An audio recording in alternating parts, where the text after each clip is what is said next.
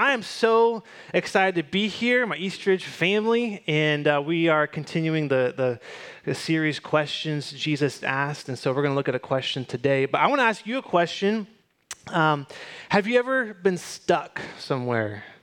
And whether it's like maybe you've gotten a truck stuck in the mud. Anyone ever done that? Like, that's embarrassing, y'all. Like, your truck's stuck in the mud. Maybe you've been stuck like in a building or locked out of your house. That happened to me once. It's not fun. It's embarrassing. So if you ever been stuck, my daughter Katie is 5 years old, and during our the 1 o'clock hour at our house, it's quiet time. Okay, so we do naps and everything, but Katie, being 5 years old, she has decided that she is old enough to not need a nap.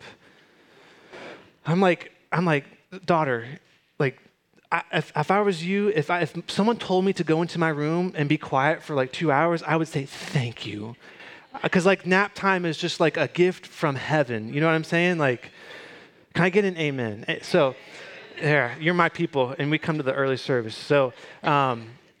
Anyway, so she's decided that she doesn't need a nap, and so we're like, okay, you just play in your room quietly, and that's our rule. Is like, listen, you be quiet, you don't open the door, okay, because you don't know how to do the door, like the door quietly, So don't open the door, don't close the door, don't just stay in your room and read books and color, and just we'll see afterwards. We'll see what happens.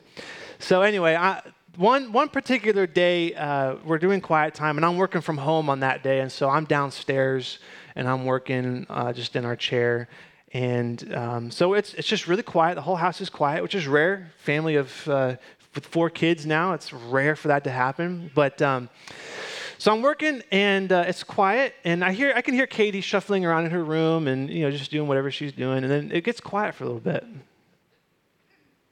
I don't hear anything. And so I'm like, okay.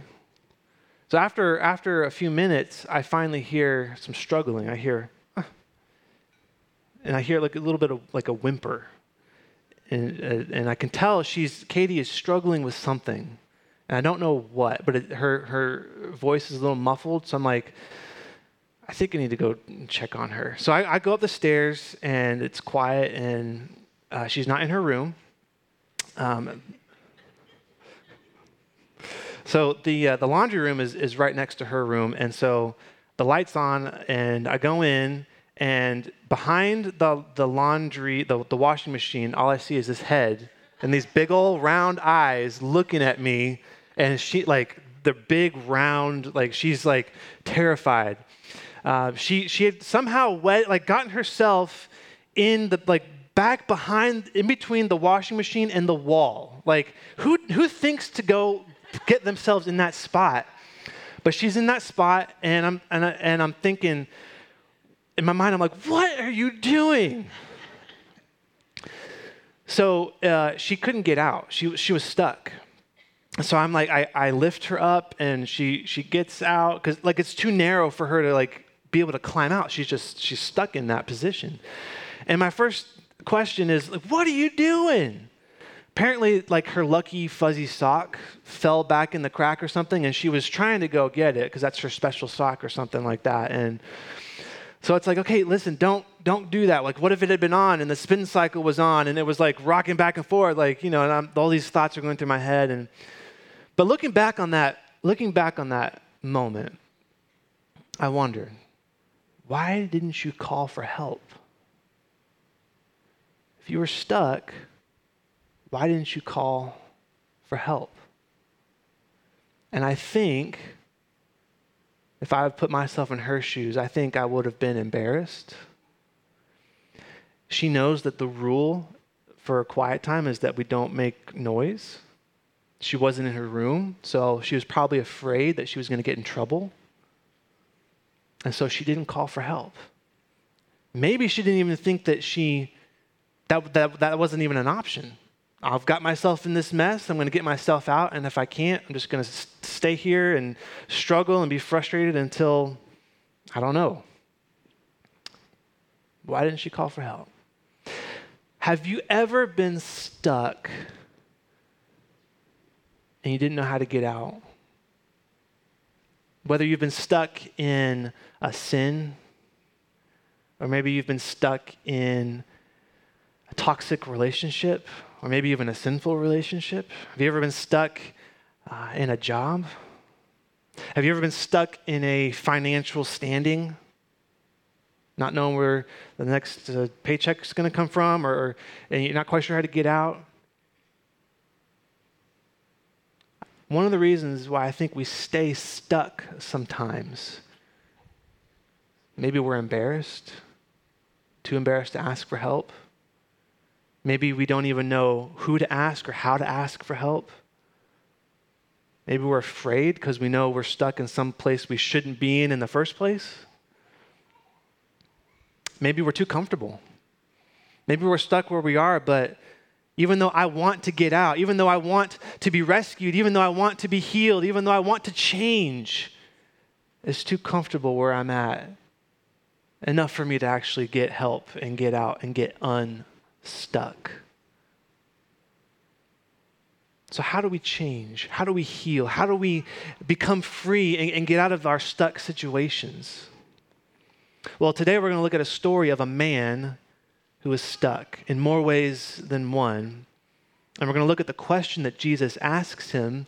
And it's a question that reveals more about the man than you might think. So if you have your Bibles, we're going to be in the Gospel of John. We're going to look at this story of a man who's been stuck. And so I'm going to read. There's Bibles in your seat backs if you want to pull those out. But we're going to read through this story, and we're going to look at a couple of things from this story that show us a little bit about what it means to be stuck, or where we put our hope, and how to get free, true freedom, true healing, true restoration through Jesus. So let's look at this story, okay? This is in John chapter 5. All right. Now, I'm going to be in verse 1. We're just going to go through this and read through this together, okay? Afterward, Jesus returned to Jerusalem for one of the Jewish holy days. Inside the city near the sheep gate was the pool of Bethesda with 5 covered porches, okay? Now, backstory real quick, the pool of Bethesda. This pool, the tradition was that this pool, every once in a while, would get stirred up and bubble up. And the belief was that an angel came down and got in the pool and stirred up the pool. And so that if you were the first one to be in the pool while the angel was coming and stirring up the waters and causing it to bubble up, if you were the first one in, you'd be healed. You'd be cured. Now, I don't know if there was actually weight to that tradition. I don't know if people actually were or were not healed, but that's what they believed. And so what we see is this man sitting beside the pool along with a bunch of other people, and that's why they're there. They believe that this pool has some type of ability to heal them if they can get there in time. So verse 3, crowds of sick people, the blind, the lame, the paralyzed, they lay on the porches. Now, one of the men laying there had been sick for 38 years, okay? A lot of times scripture portrays this person as, because he's not able to get into the water, the scripture portrays this person as being paralyzed, maybe from the waist down.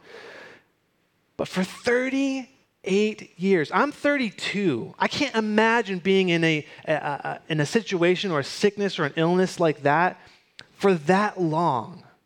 This guy must have been miserable. And how long do you hold on to hope if you've been in that situation for 38 long years? I don't know how long he was at the well, but that's how long he's been sick. For 38 years. When Jesus saw him and knew he had been ill for a long time, he asked him, "Would you like to get well?" And that's the question that I just want us to think about for a second. That question, would you like to get well? Why would Jesus ask that question? I mean, it seems kind of obvious, right? If this man is laying here, if he's been in this situation for 38 years, and he's trying to get into this pool, why would Jesus ask this obvious question? Would you like to get well? Of course I'd like to get well. I'm here, aren't I? I'm sitting by this pool.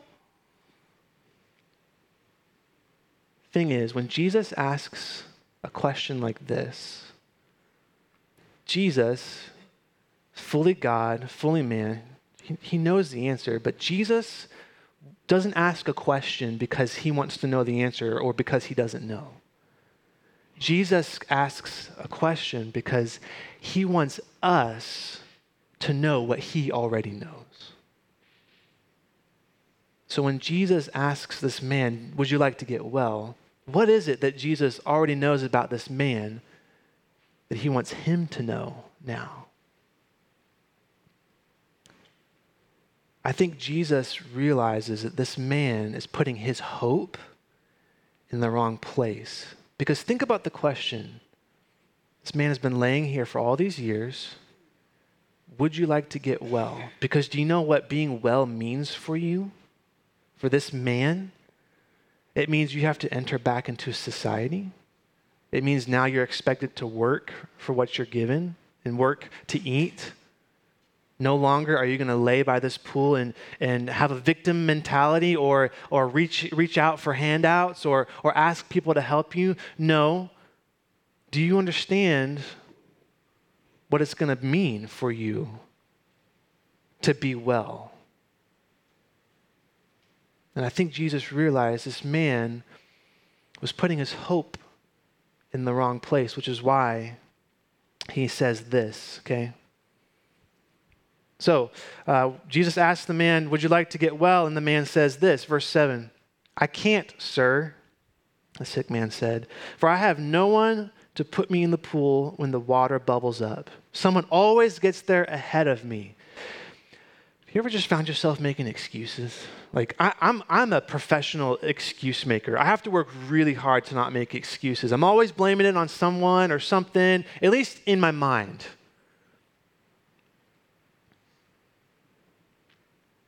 I have no one to help me into the water. But what does Jesus do? He says, stand up, pick up your mat, and walk. I have no one to help me in the water.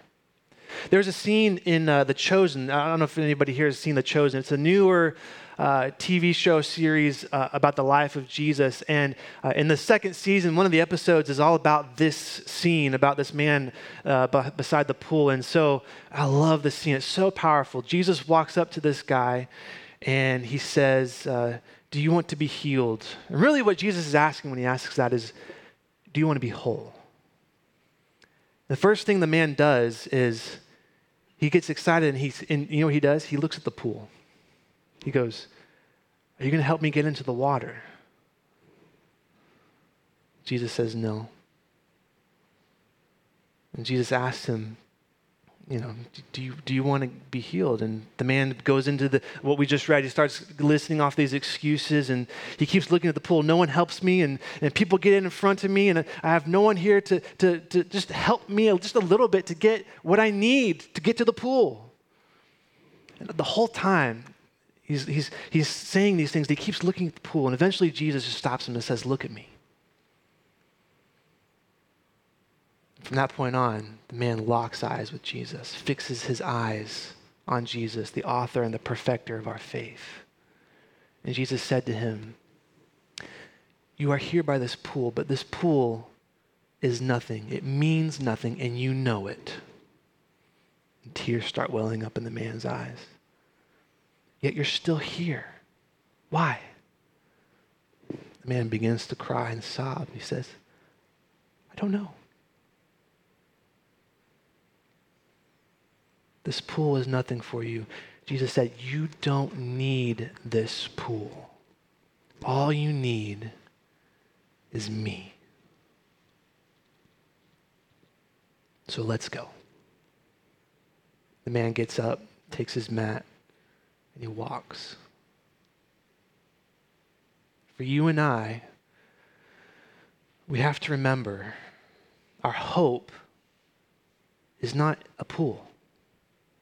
Okay, our hope is a person, Jesus. How often do you find yourself thinking, if I can just get a little bit more money, we'll be fine, we'll be set.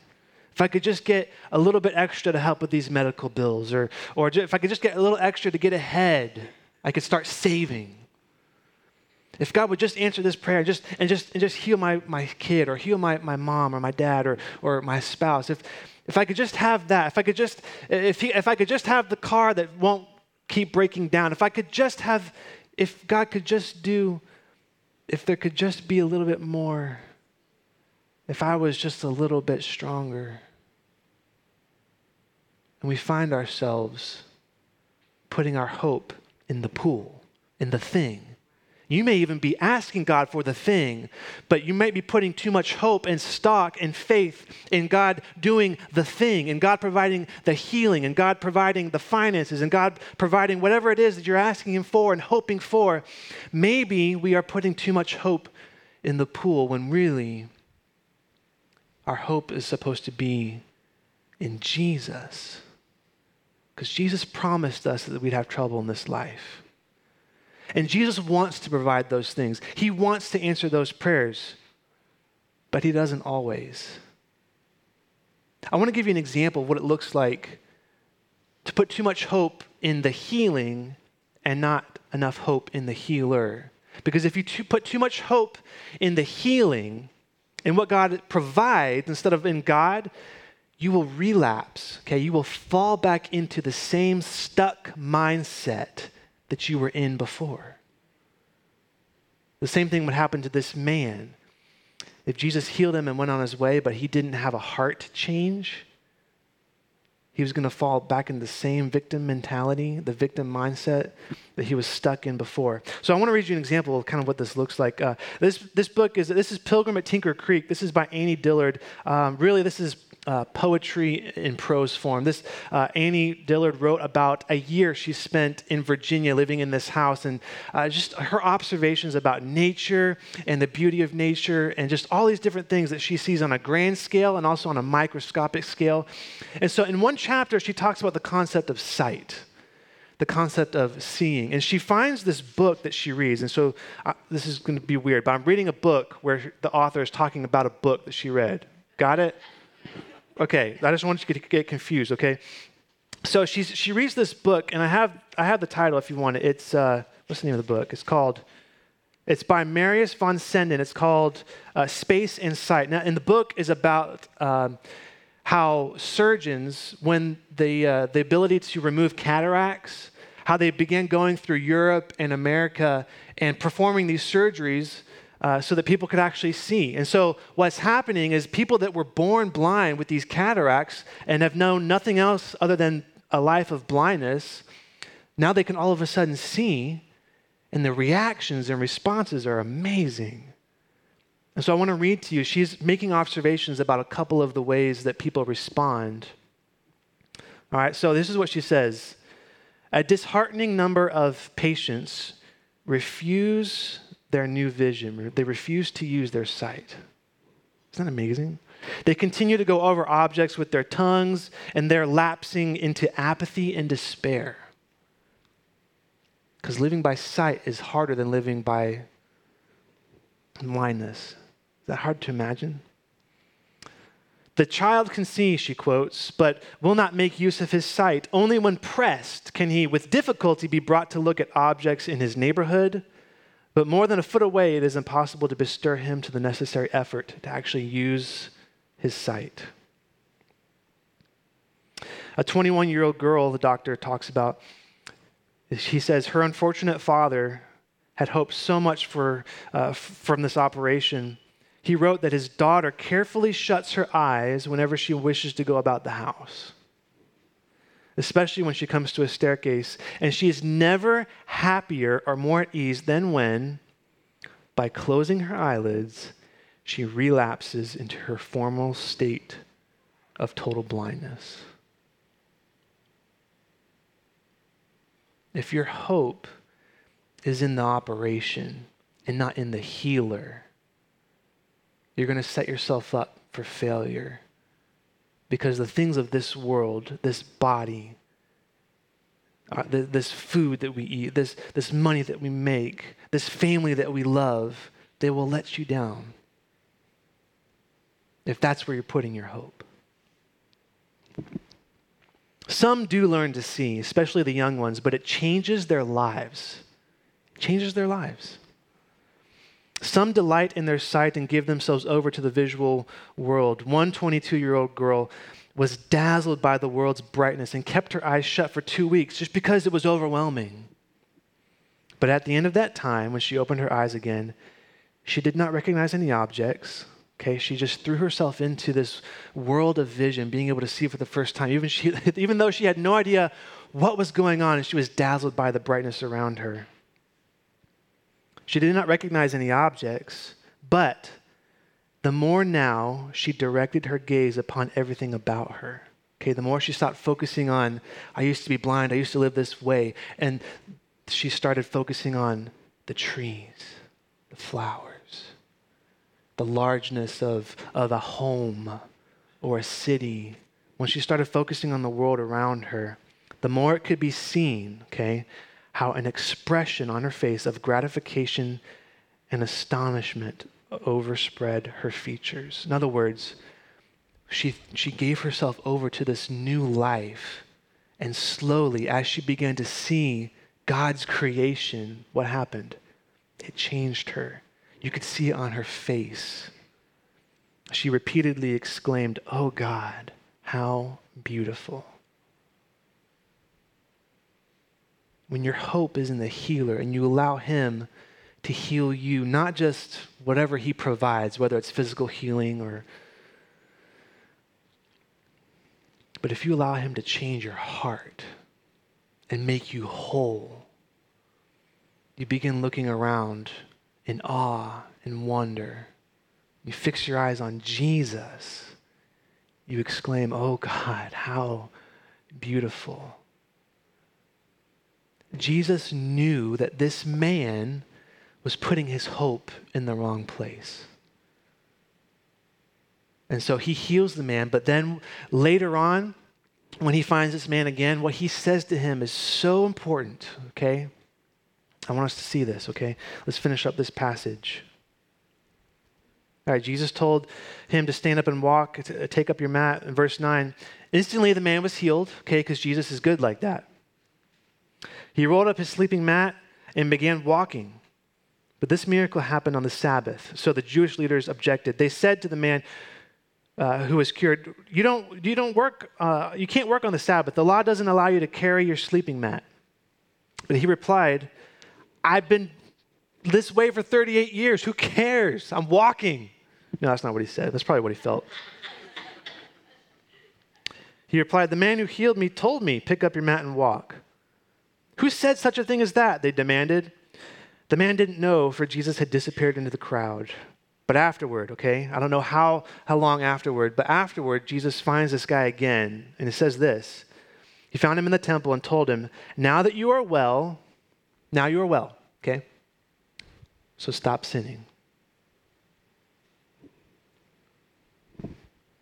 Now you are well, so stop sinning, or something even worse may happen to you.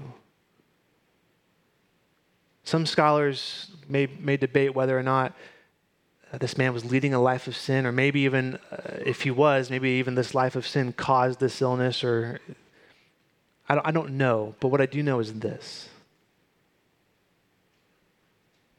I think at the heart of what Jesus is saying is that it's better to be sick for 38 years than to live a life of sin. In other words, the consequences and the results of a life of sin is worse than living your whole life with a physical ailment.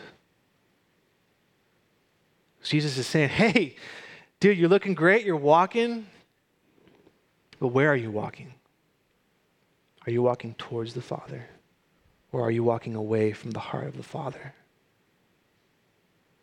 Because Jesus wants us to realize, okay, Jesus cares more about our holiness than our happiness. Okay, Jesus wants good things for his children, okay?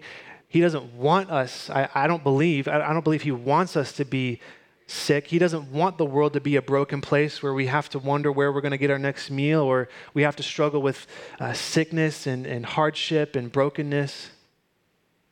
but he cares more about your heart than the healing.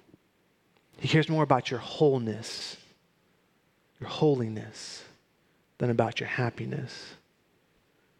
Happiness, all that stuff, that's what heaven's for, okay? We're going to be there eventually. But in this life, God can use even our brokenness for his glory. Mandy Harvey is a jazz musician. I've gotten to meet her a few times. And she, when she's not touring, she leads worship at the church I used to work at back in Florida. The amazing thing about Mandy is that she's got perfect pitch. Okay, she went to the University of Colorado for a music scholarship, probably specializing in jazz. But the amazing thing about Mandy, she's totally deaf. Her father was a professor at the school the college I went to, and so her father told the story of when she was going deaf. She was already at school. She began to lose her hearing. He told the story of them together sitting in the truck, and they're talking in the truck, and she looks at him and she says, "Papa, I can't hear your voice. I can't remember what your voice sounds like."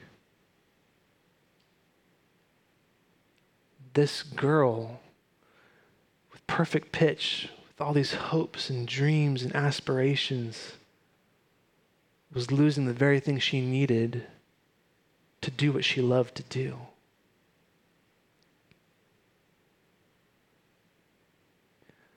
Her mother explained something to us once. See, she's like I said, she leads worship at our church, and actually there was a time where we sang the song that we just sang, the song about the miracles. Well, one of the verses in the beginning of the song says, "You made the deaf to hear." Mandy won't sing that song, but it's not why you might think. Her mom explained it once that she won't sing that song because God's already healed her. You see, Mandy has learned how to overcome the disability and turn it into a strength. She's learned how to sing and work with the band. She whenever she performs, she's always barefoot so she can hear the rhythm of the drums through the stage. She even got to a point where she was on America's Got Talent and made it really deep into the later rounds of the show. See, God was using her and her story. God used her disability and her illness. But Mandy's hope, even I don't know if she prayed for God to heal her hearing. She probably did. But her hope was not in the healing. Her hope was in the healer. And as a result, God used her and is still using her. And she's an amazing testimony to where we should put our hope. Because if we put our hope in this life, in this body, man, my body's already starting to fail me, y'all. I'm getting old. If we put our hope in the things of this world, we're going to be disappointed.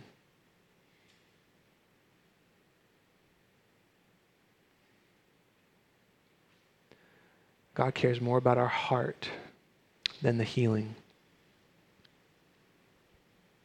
So that's the question I have for us this morning. Same question Jesus asked. Would you like to get well? Because if you do, it is going to mean that everything changes. Your life changes.